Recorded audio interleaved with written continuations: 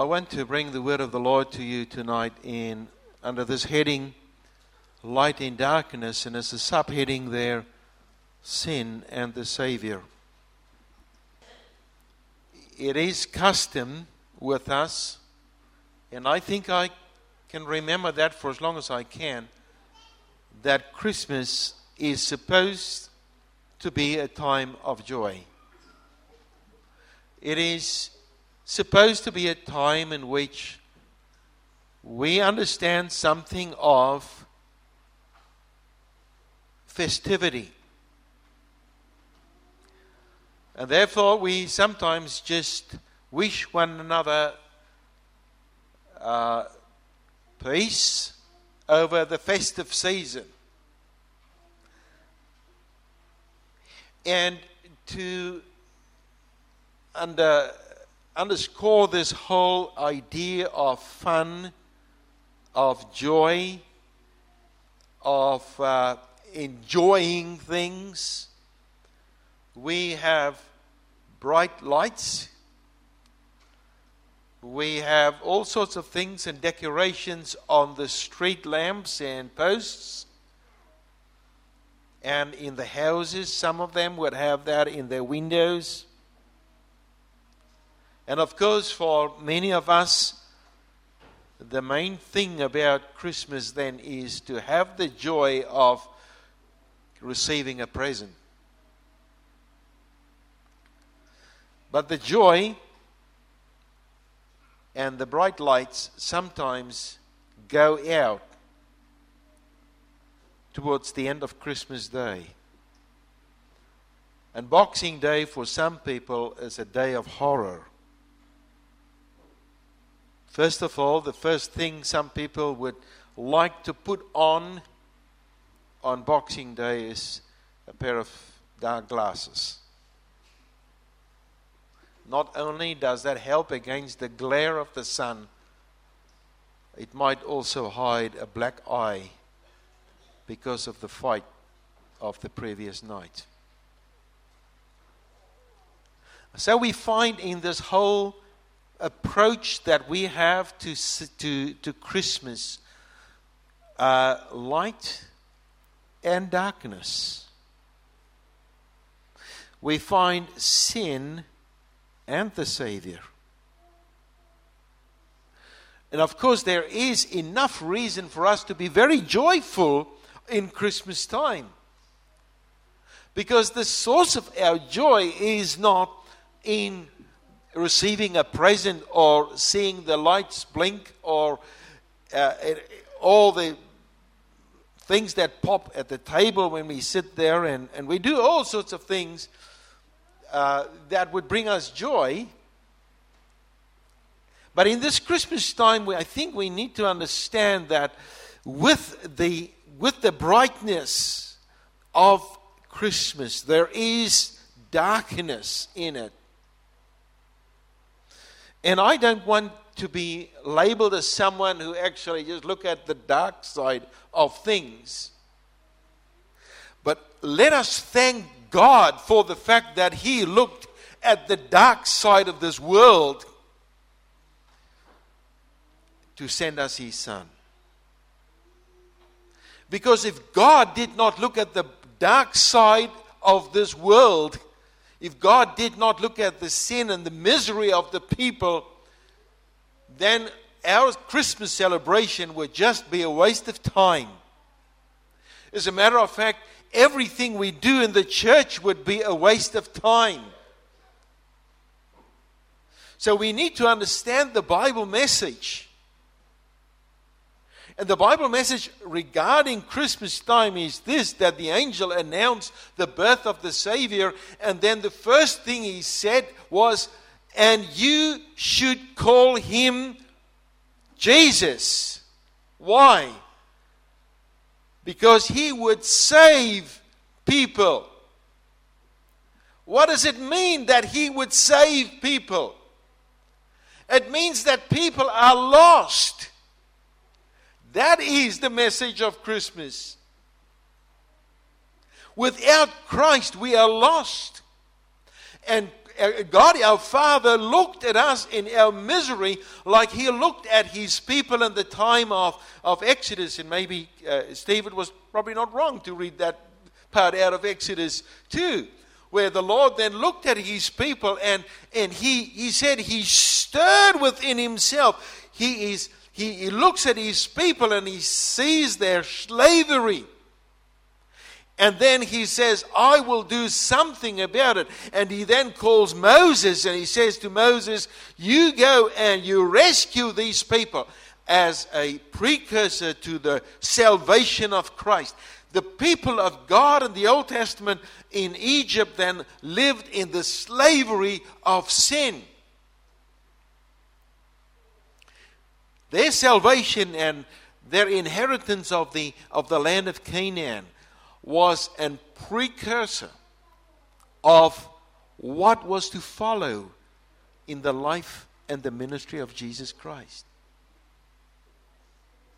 You see, that's what we read there in John chapter 1, where it says, the light shines in the darkness.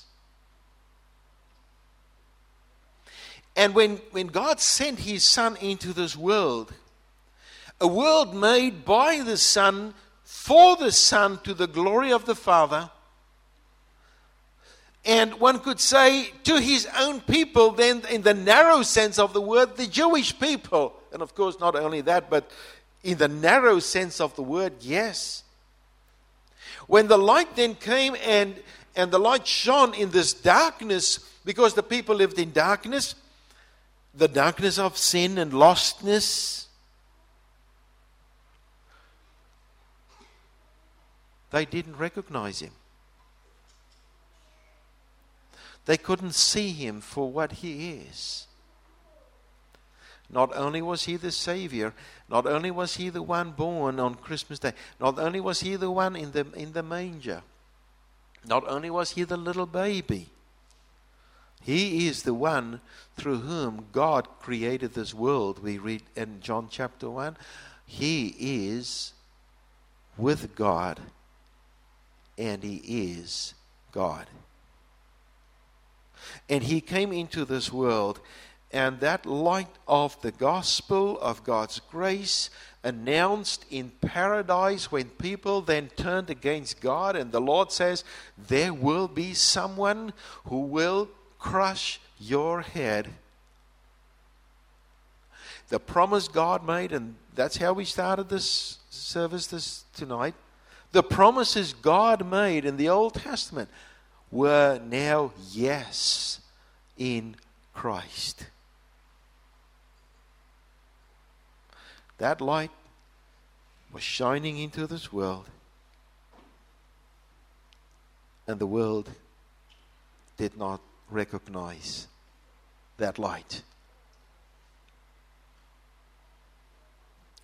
Now the question is, well, is that a failure in the sight of God? Is this a failure in the mission of Jesus Christ? And we ask ourselves the same question today, isn't it? You cringe when you go into the shops. I'm so glad this whole season is all over now. I'm so glad.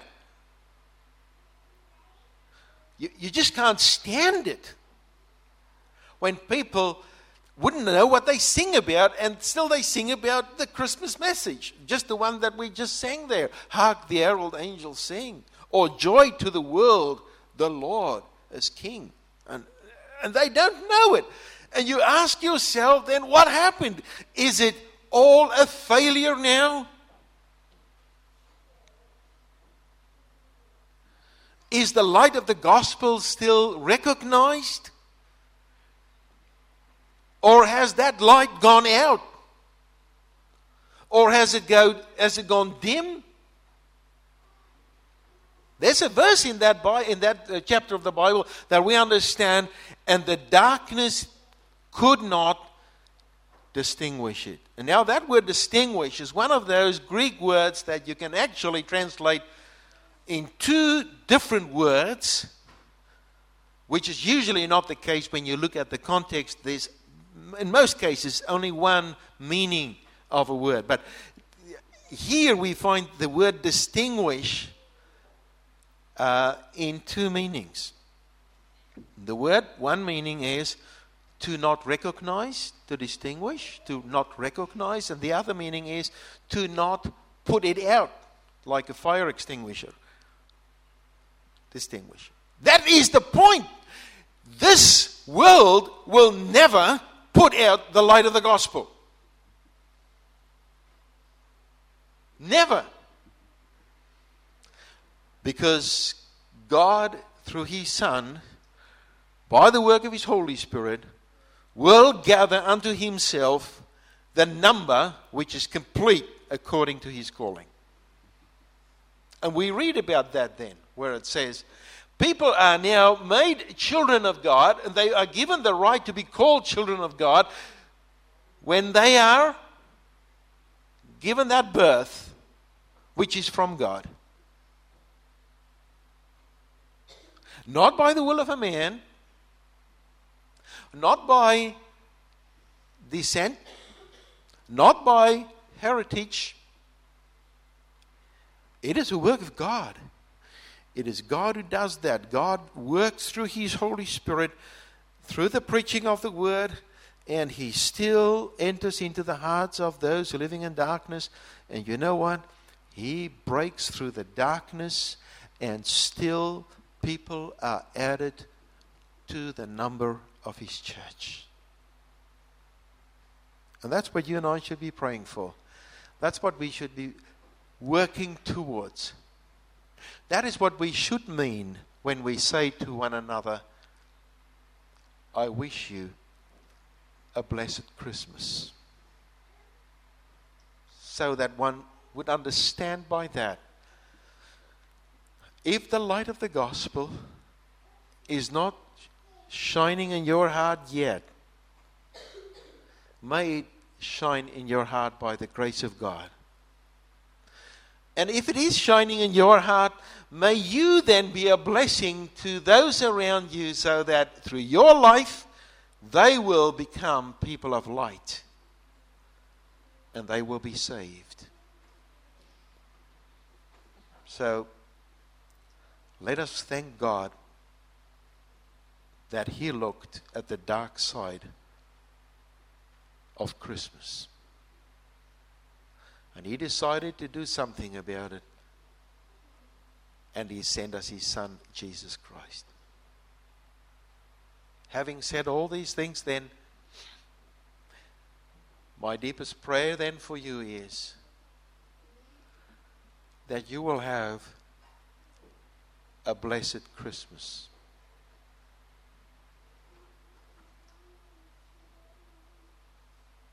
What more can I pray for? What more can I pray for? That you would have a life in the Lord Jesus, and that you will know that you're a child of God, and that you've got the right to be called a child of God because of the faith that you have in Christ. And that if it is so, be a blessing to other people by shining the light of Christ to them, because you are a light in this world. Shine it so that the Father in heaven will be glorified. That's our calling. May the Lord be with you. We in some ways regret that we can't be with you over this weekend. But next year, Lord willing, it might be different. All the best. Enjoy the time with your families. And if you have to drive somewhere, please be careful. I remember my father always told me, when he taught me to drive, always think for the other people too. So, may the Lord be with you. Thank you to all of you for all your help, support over the last year. More so, I would like to thank John for his help, being there at the organ all the time, taking telephone calls for me when it's supposed to go my way. It sometimes, most of the time, goes John's way. Thank you, John. Thank you to all the other elders. And next year, we look forward to a wonderful working time together. Let us pray. Our Lord and our Father, we thank you that you looked at the dark side of our life and that you saw the misery of our sin and our lostness, and that you gave us your Son, Jesus, the Savior.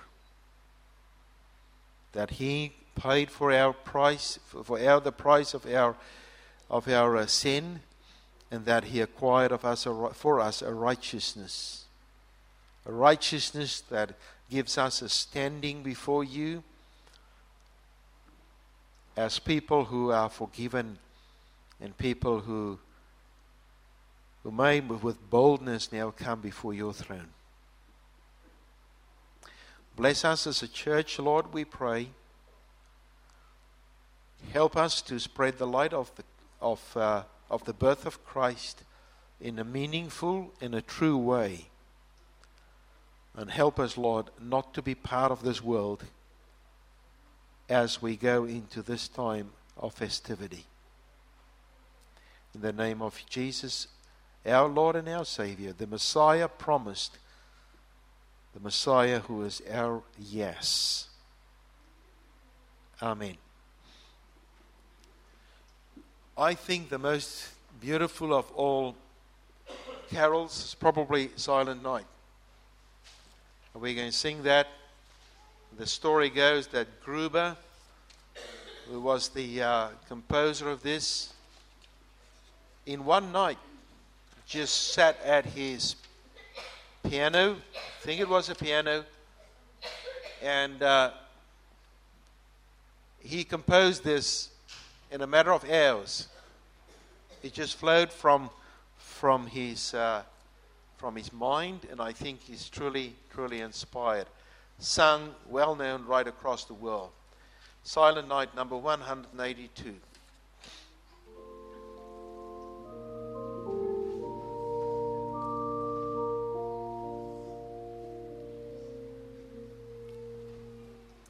Silent night, holy night, all is calm, all is bright, round the Virgin and a child, holy infant, so gentle and mild, sleep.